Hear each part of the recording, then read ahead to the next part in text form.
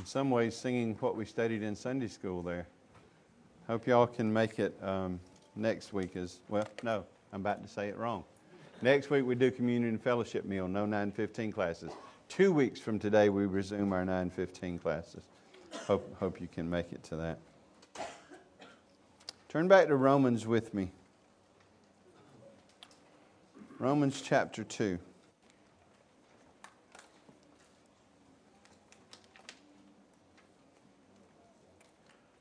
I want to say, and I realize this is a heavy section, because what Paul is doing in this section from 118 to 320 is establishing the universal need of the gospel. He's establishing universal guilt, that not only are the pagans and Gentiles and people who are not part of the Old Testament covenant community, not only are they sinful and guilty, but the Jewish people as well need the same gospel.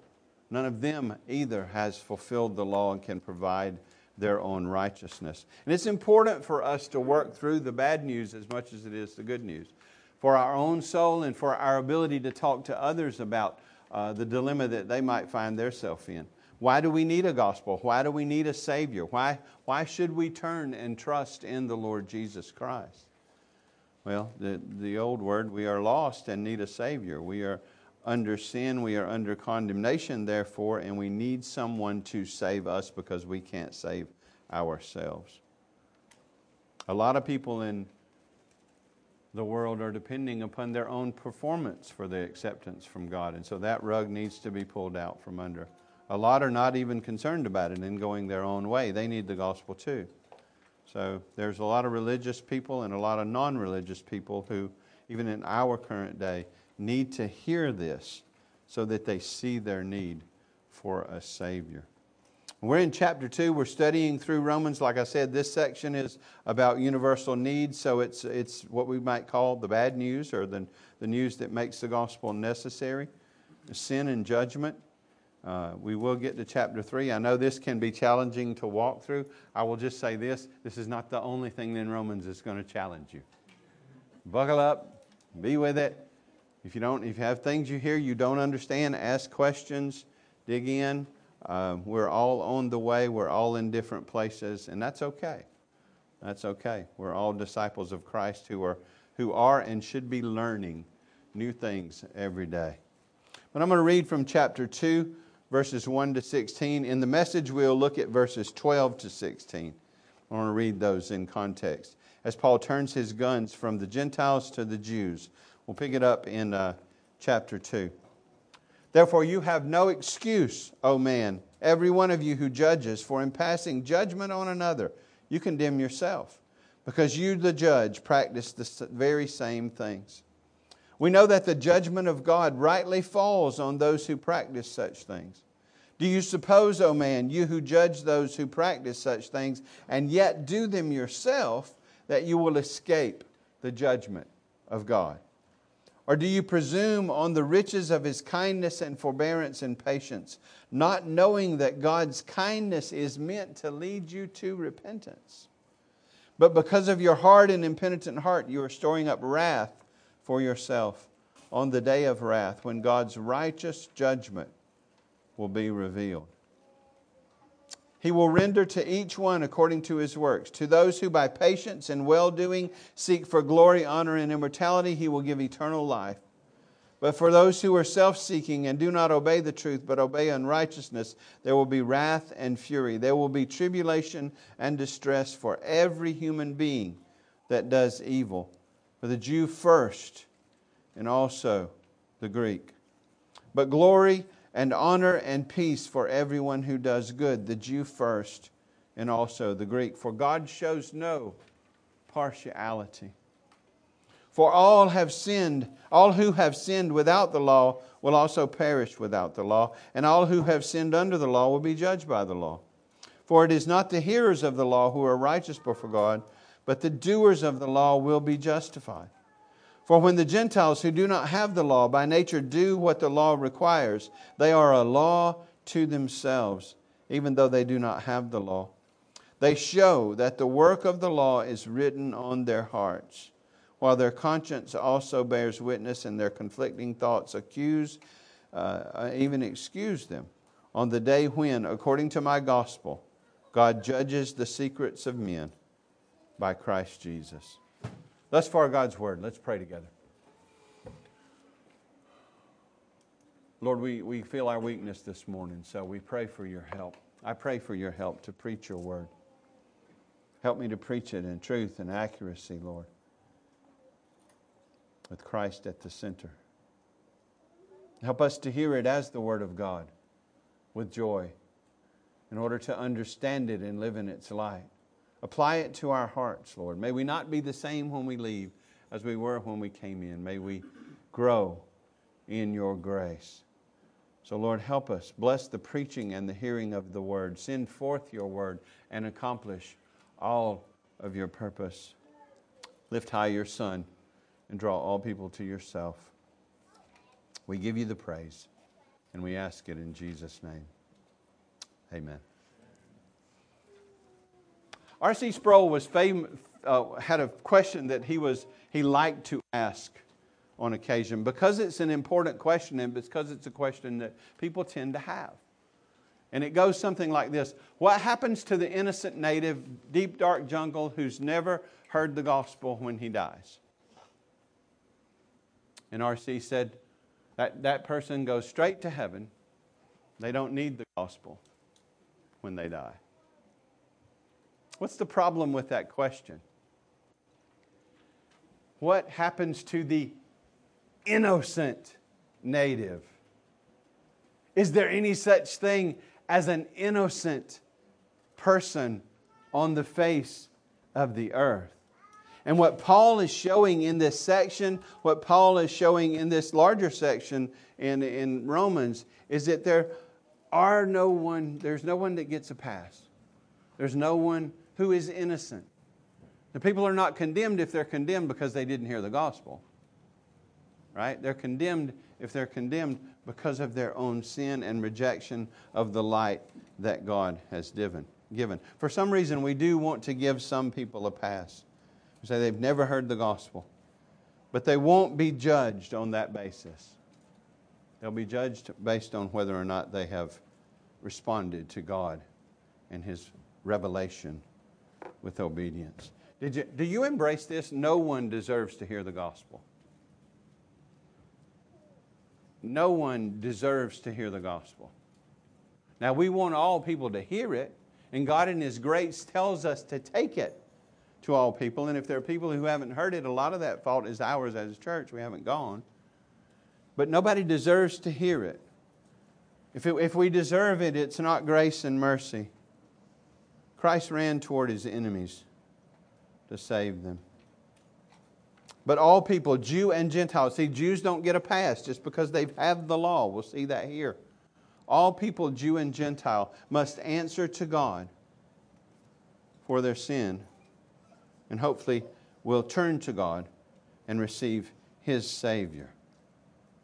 See, we know ahead of time, like last week when it says, those who in continuance of well-doing seek for glory, honor, and immortality. We know that as we get on into chapter 3, there's none good. There's not one who does that. There's not one who can save themselves. We have a little bit of that flavor in this text as well.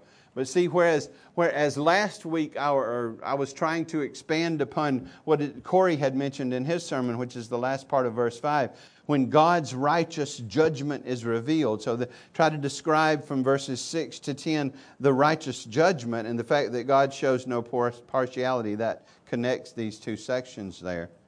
And so there will be a righteous judgment, and I went ahead and cheated last week and told you it would be by a righteous standard. And this section is about the righteous standard of God's judgment. It's very interesting. Sometimes you get a clue to the meaning of a section when you just look at the words used. And if you look at this section, if you look at just at verses 12 to 16, you look at that little section, the law is used 10 times. So obviously that's trying to communicate something to us. The law is being repeated. The law is the standard of God's judgment.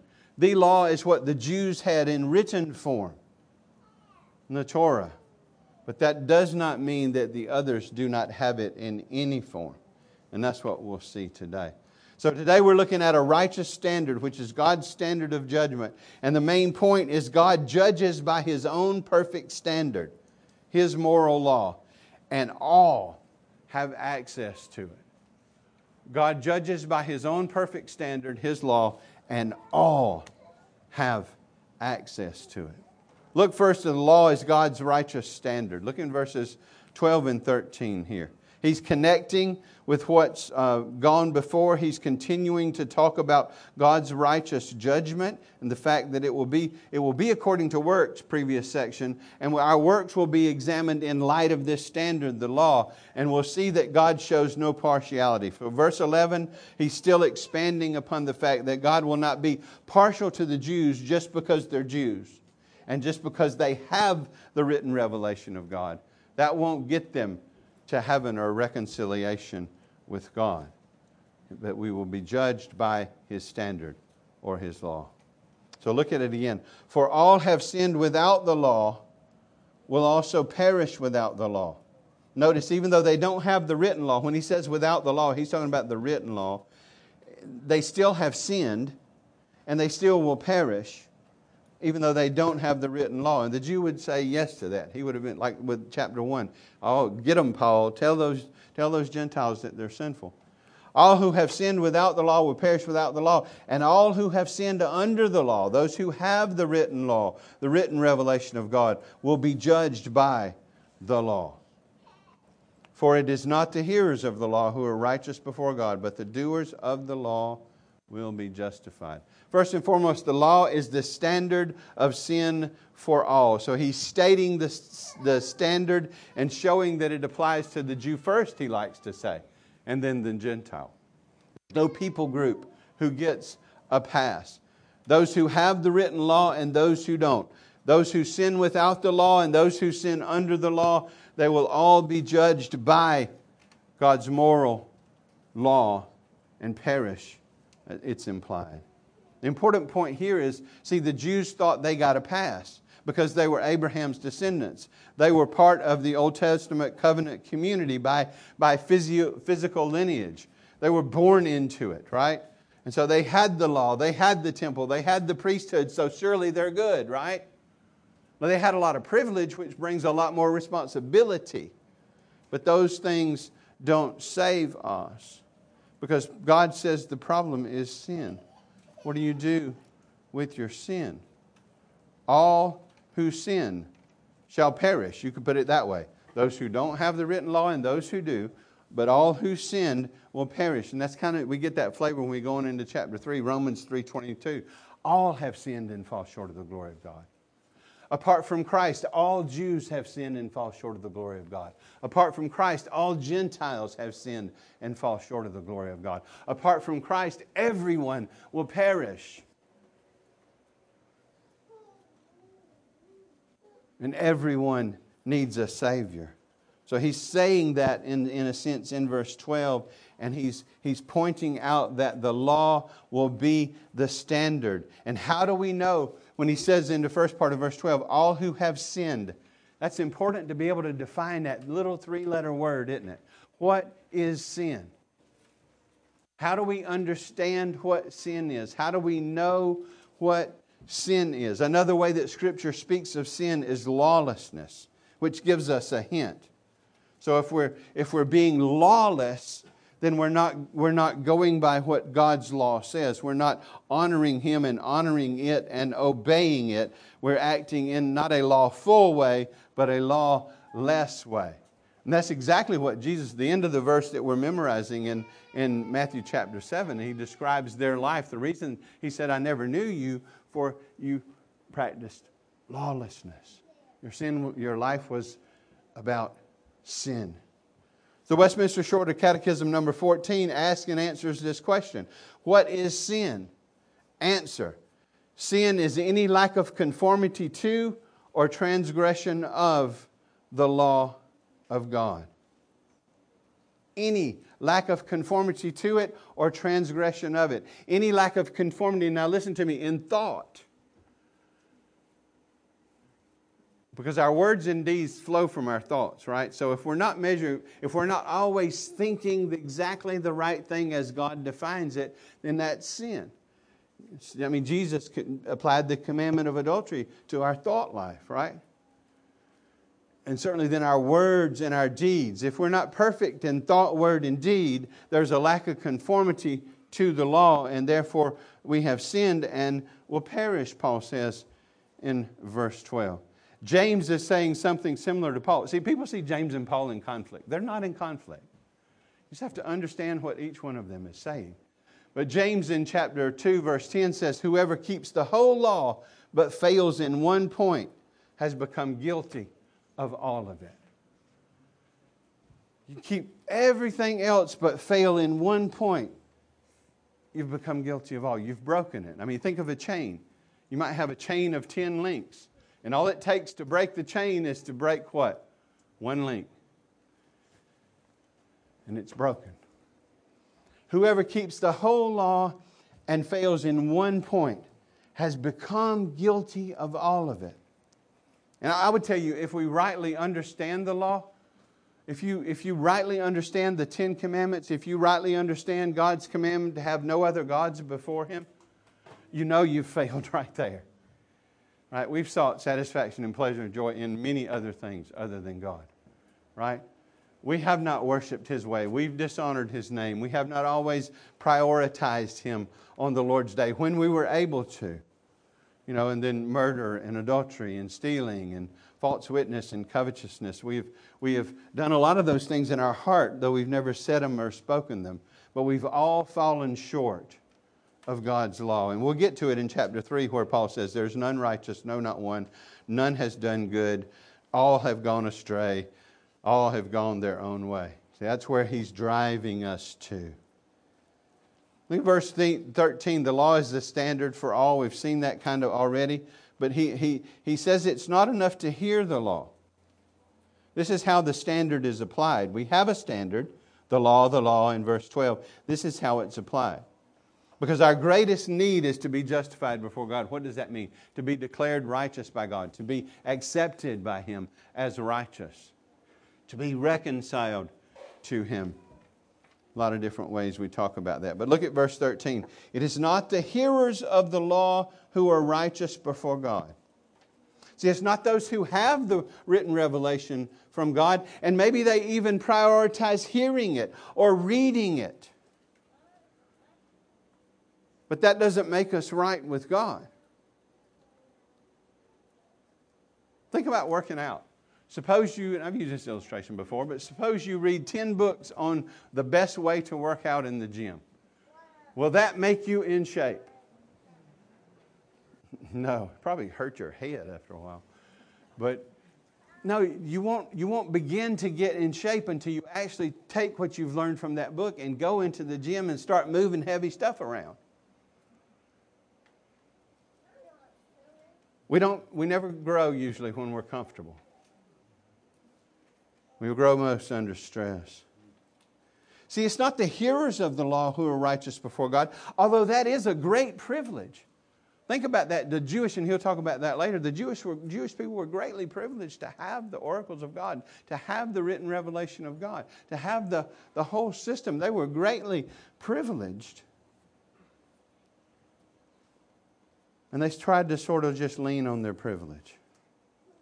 That's why John the Baptist confronted the Pharisees. He says, God's able to raise up sons of Abraham from these stones.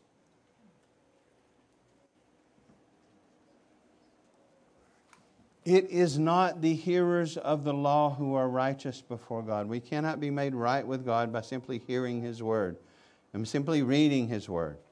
I read it all the time. Good. It's a good thing. Is it shaping your life?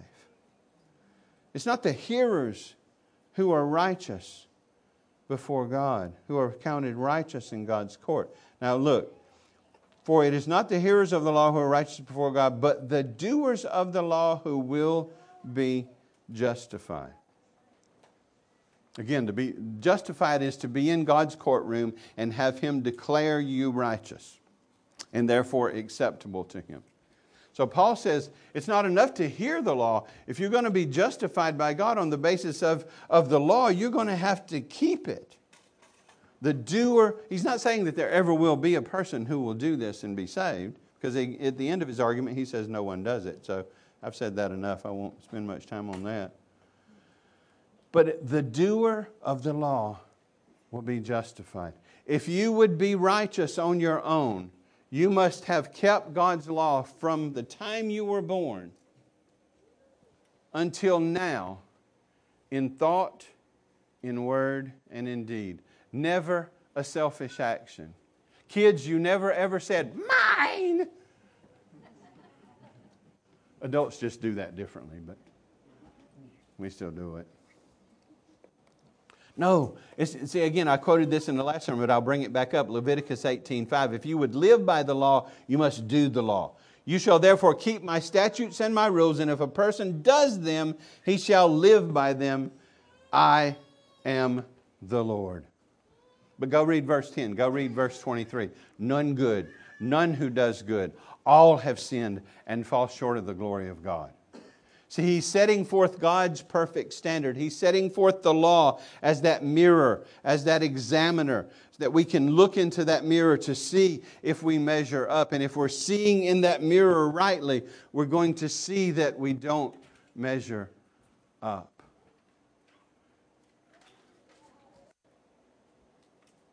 All have sinned and fall short of the glory of God. There's never been one who has lived who has been a perfect and complete doer of the law and therefore was declared righteous. But one.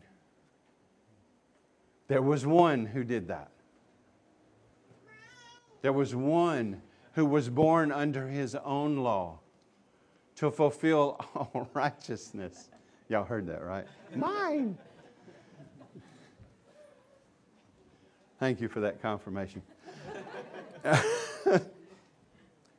He was born under His own law. He came at just the right time. And He, like He told John the Baptist, He fulfilled all righteousness. He is the only one of whom the Father would say, "This is my beloved Son, with whom I am well pleased."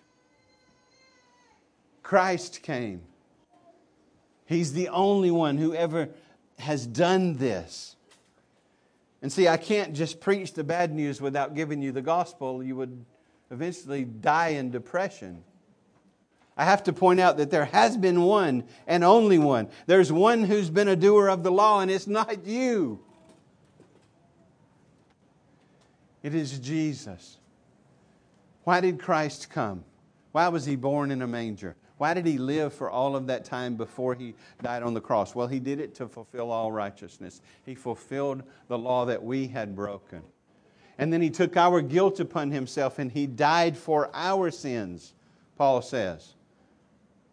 He died for our sins according to the Scriptures. And He was buried and He was raised the third day. And the resurrection proves that Jesus was the doer of the law. That Jesus was who He said He was. That He was the only begotten Son of God. He was the only Savior of the world.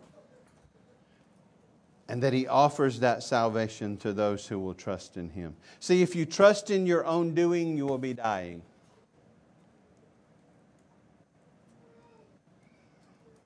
And I'm talking about spiritual death there. We all physically die because sin entered the world through Adam, unless Christ comes back before then. But Christ has come to deliver us from the condemnation that we deserve because we haven't been doers of His law.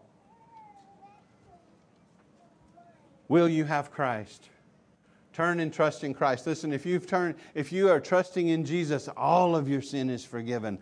All of your failure washed away. His perfect righteousness credited to your account. You're in union with Him through faith and have been forgiven and adopted into God's family. You've been justified in Christ. He has declared you righteousness only on the basis of the righteousness of Christ that was imputed to you. But it is yours as a free gift. You are God's child now. And He will take you all the way home. Jews who had the law and were not doers could repent and trust in the Messiah and be saved. But Paul's already said in verse 12, all who've sinned without the law will perish without the law, and all who've sinned under it will be judged by it. because it's not the hearers but the doers who are justified.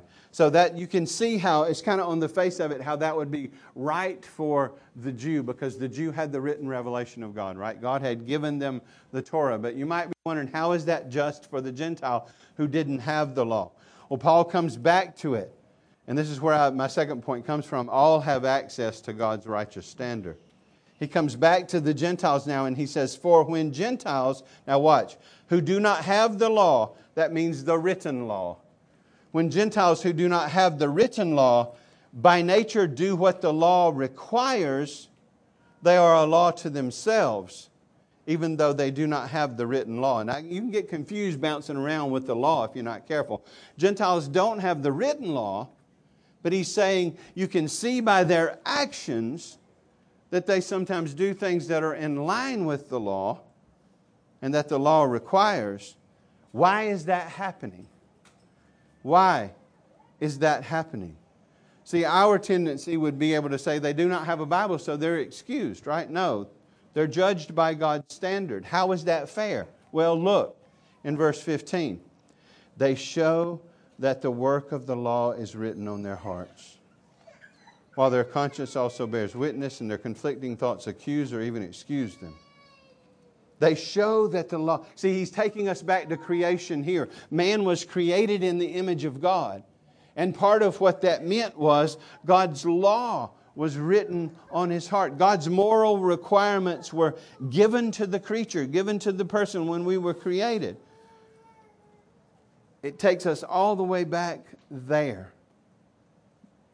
Created man with an informed conscience, knowledge of God's moral will. It was marred by the fall into sin, yes, and by our own actual sin, and we can sear our conscience, but it's still there. And on the day of judgment, the thoughts will even be able to be brought forward as evidence to see, you knew murder was wrong.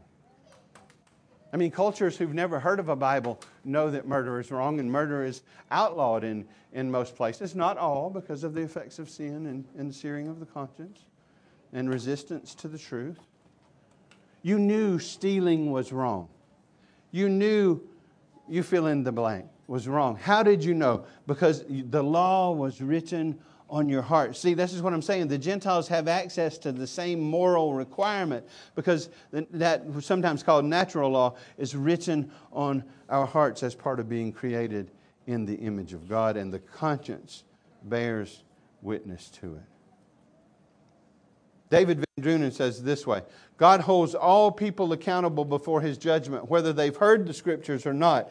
And He justifies justly even those who haven't, because He judges them on the basis of the universal natural law, which they know by virtue of being human and living this world. And I said justify, I said that wrong. He judges justly even those who haven't had the written law, because it was written on their hearts.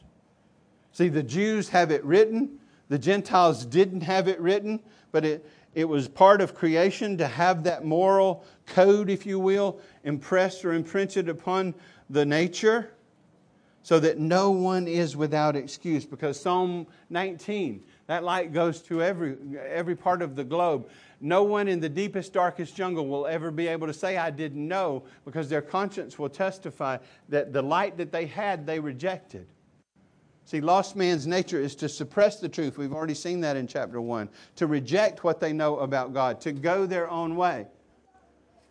And idolatry, various forms of idolatry are simply resistance to God. See, God judges impartially, verse 11. The Jews don't get a pass because they had the written revelation. And the Gentiles don't get a pass because they didn't have the written revelation. But each of them has the law, the moral code, not only on paper or parchment, but on their hearts. They show that the work of the law is written on their hearts, while their conscience bears witness, and their conflicting thoughts even accuse or excuse them. And yes, certainly throughout our lives we have these thoughts and pangs of guilt and pangs of conscience when we know something's wrong and we keep doing it and we sort of sear over that. But then in the day of judgment, it says it will be brought forward. Paul says, he finishes this way, gospel preaching, and I just said this, I want to say this really quickly. Gospel preaching includes preaching God's righteous standard, because look what Paul says. After he's gone through all this, he says, on that day when, according to my gospel, according to the gospel he had received, according to the gospel he preached, his preaching included the bad news as well as the good news. Righteous judgment in all of our failure, so that then the good news in Christ makes sense. He says, on that day when, according to my gospel, God judges the secrets of men by Christ Jesus. God has appointed a man to be the judge, and He's given proof of that by raising Him from the dead, the end of chapter 17. And one day we will all stand before Him. If we're Christians, it will be proven that our lives demonstrate the fact that we've turned to Christ. Our works will validate that fact. If we're not, we will be held responsible to whether or not we have been a doer of the law and fulfilled it perfectly in order to make ourselves right with God, and all of us will fail at that outside of Christ. But think about that. God will judge everyone's secrets. Did you know you have no secrets? Now, you might have secrets from me or from your mom and dad or from your brother or sister or neighbor, but you don't have any secrets from God. God sees right into the depths of your heart. Psalm 139. Go read that. He knows our thoughts before we think them, our words before we say them, our deeds before we do them. All of our days were written in His book before that. He's completely sovereign. He completely knows us. He knows us better than we know ourselves. And that will be brought to bear on the day when God judges our secrets. Jew and Gentile will be judged impartially by one righteous moral standard, which is God's holy law. So the righteous judgment being revealed, we saw how that was described as a judgment of works in 6 to 11, and then it'll be according to His law, and then He really sort of turns that on the Jews as we go forward from 17 following. But I want to end today just giving you a few points of application and 2 illustrations. What we've said is Gentiles who don't have God's written revelation are held accountable to God. And I want to give you an illustration of that being true. And then I'm going to give you an illustration of Jews who do have the written revelation of God being held accountable to do it. And I got 2 illustrations for you. They both come from Scripture. The first are the Amorites. And if you go read in chapter 15 of Genesis, as God is in the process of making covenant with Abraham and telling Abraham what will happen to his descendants over the next hundreds of years, He says this in verse 16 of Abraham's descendants. He says, and they shall come back here to the land of Canaan, the promised land. He said, they shall come back here in the 4th generation. Why is it going to take so long? Now watch what this says. The iniquity or the sin of the Amorites is not yet complete. Now the Amorites were not Jewish. They had no idea of the written revelation of God. They did not have His law. Certainly, neither did Abram at that point. But these are a pagan, Gentile people that God is still holding accountable, because He says their sin is not yet complete. He's being patient, and He was patient with them for generations, but they were responsible to their Creator to love Him and live for Him and obey what He had commanded them, even if it was only written on their heart. Who were the Amorites? Well, they're Gentiles. In the Old Testament in general, it speaks of inhabitants of Palestine. It can speak more specifically of those in the hill country of Palestine in various times. But just these are people who were living in what would be the promised land. And God is saying they will be removed, but not yet, because their iniquity is not yet complete. See how patient He was. See, but they would eventually be judged and removed from the land. And people get all upset with things in Judges and Joshua and other places where God tells Israel, He uses Israel as an instrument of judgment, while at the same time fulfilling His promise and blessing them with a land. But these people who were in the land deserved to be a long time ago judged and removed. They were not innocent people. And if you go read the history, Eventually their sin is complete. But how are they described? Well, they're very idolatrous people. They were resisting worshiping the true and living God. They were very sexually immoral, even in religious ways. I'm not going to go into detail on that. They sacrificed children and adults in their, quote, service to their gods. These are people that when they were building a new house would sacrifice a baby and put the corpse in the foundation so that the gods would bless the house. So be careful before you defend these people and say that they didn't need to be routed out. God was very patient with them, but this is an illustration of Gentiles who didn't have written law, but God held them accountable to what they knew in their heart as being created in the image of God, that there was a God and that a lot of these things were wrong. He was patient, but eventually, think about that. Idolatry, violence, sexual immorality, sacrificing children. I'm not quoting yesterday's newspaper, but it sounds like it, right? I just have a question for you. When will the USA's sin be complete? It will be. I pray for revival and repentance. We do need new and better politicians, but that won't answer the question. What we need is people with a new and better heart who will repent and turn from a lot of these things to avert God's judgment. But that sounds like what we're describing is America right there.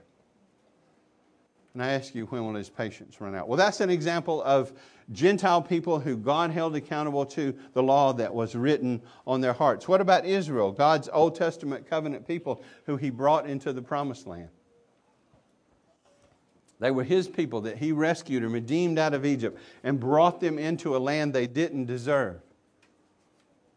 They had God's written law. They had prophets, priests, and kings. They slowly became like the nation. Idolatry, sexual immorality, child sacrifice. I mean, didn't you love hearing God's heart in Psalm 81? Oh, that my people would listen to me. And I would provide them with the best. But they didn't, just like we didn't. But what happened to Israel eventually? Well, judgment and wrath and destruction and exile. Just the same thing that happened to the people they replaced. In 720, the northern kingdom goes into captivity. Right? But did the southern kingdom get it? No. In 586, the southern kingdom goes into captivity. The temple is destroyed. All of these things. God judged both impartially. He judged the Jews who had His law and didn't keep it. He judged the Gentiles who had His law in their hearts and didn't keep it. One was natural law, the other was written law, but it's the same standard with the same outcome. The Jews in Jesus' day and in Paul's day, how were they generally characterized? Not that there were no righteous people in the mix, right? But generally they were characterized as not righteous. They had condemned God's Son. They had killed a lot of His prophets and followers.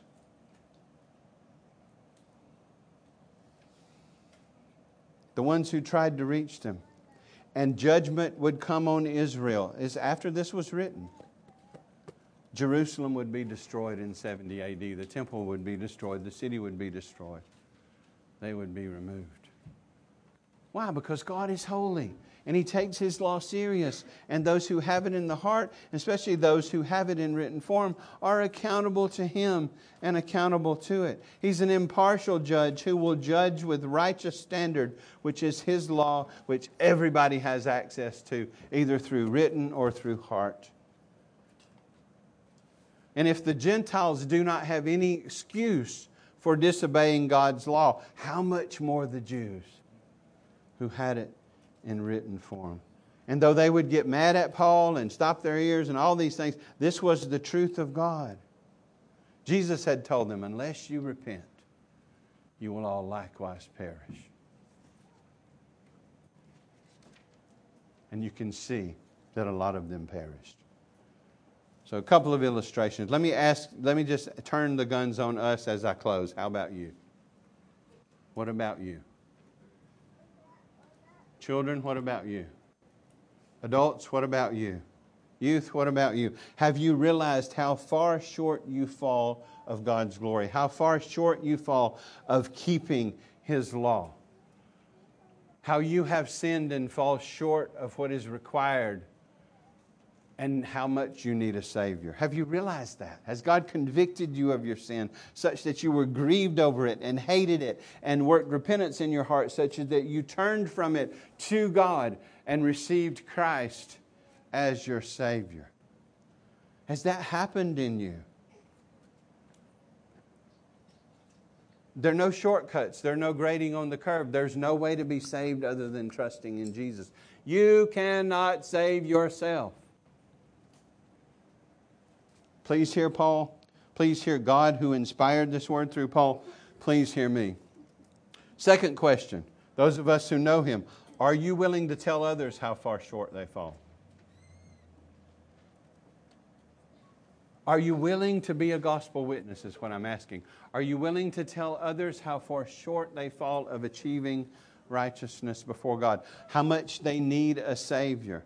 How can we receive His grace and not pass that along?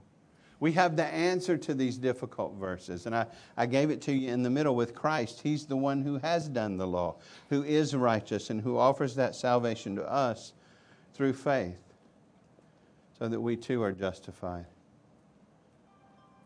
And thirdly, are you fully consciously rested in Christ and not in your own performance?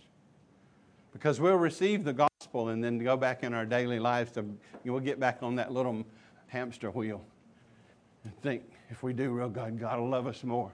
The days we're doing good, He loves us more. The days we're doing bad, He loves us less. No, are you rested in your soul in Christ? What do you mean? Are you trusting in Christ that His perfect righteousness is credited to your account? That before God you are righteous as the Son of God is, and that all of your sin has been washed away by His sacrifice? He died for our sins according to the Scriptures. He was buried and raised the third day that we might have salvation in Him, be fully forgiven, clothed in His righteousness, adopted into God's family. We're justified before that, are declared righteous, and being grown in grace every day that we live. In other words, are you fully convinced that Christ is your righteousness? If you are not, you have none. You either have Him and His righteousness as your righteousness, or you have none. Paul said this in 1 Corinthians 1:30 and 31. Now watch this, and the beauty of God's sovereignty and the beauty of His salvation and the beauty that it is due to His credit that we're in Christ. Watch this and how he describes Jesus. 1 Corinthians 1:30 and 31. And because of Him you are in Christ Jesus, who became to us wisdom from God, righteousness, and sanctification and redemption, so that as it is written, let the one who boasts, boast in the Lord. Rest in His grace and boast in Him who don't know Him. Boast of Him to those who don't know Him, that He will save them as well. Little question. If God were to ask you, why should I let you into my heaven? What would you say? If your answer begins with, well, I've done... See, it's like when you're memorizing the verses, watch what their answer is. Didn't we do this? Didn't we do that? Didn't we do this? If your answer is, I've been a good kid. I obey my parents. I go to Sunday school. I read my Bible. You're looking in the wrong place. God won't let you in heaven because of what you do. In fact, what we do is the problem. He would only let us into heaven because of His beloved Son, in whom He's well pleased, and He's worked in us faith in Him. Your answer should be not that I have been good, but that Jesus has been good for me and has sacrificed Himself for me. See, just like there'll be no innocent natives deep in the jungle somewhere, there are no innocent people anywhere on earth. All have sinned and will be judged by God's perfect righteous standard, His law. So all need the gracious salvation offered in Christ. So let's be sure we are rested in Him ourselves, and then let us strap on boldness as our shoes and go tell others how they too can be graciously made right with this God. Really understanding this will help you see why Paul would say this. To live is Christ. Let's pray. Oh Lord, have mercy on us. Have mercy on us. I pray for those who don't know you. Maybe I've made them angry this morning. That's better than no response. But I pray that you'd work humility and confession and contrition such that they would turn in repentance from their sin and turn in faith to the Lord Jesus Christ. Putting no confidence in the flesh, but all confidence in Jesus. And those of us who know you, Lord, keep us from reverting to legalism and seeing our acceptance as in any way based on what we do. Help us to embrace your grace and let it in our hearts produce that love and gratitude that will cause us then to want to grow in living for you because we love you. May the Spirit continue to work repentance and faith in our hearts. May the Spirit work repentance and faith in those who don't know you. May you save and sanctify your people. We give you praise, honor, and glory this morning and ask it in Jesus' name. Amen. Stand with me. Let's turn and sing Hallelujah, My Redeemer. Boy, this should really point us toward our Savior to rejoice and rest in Him.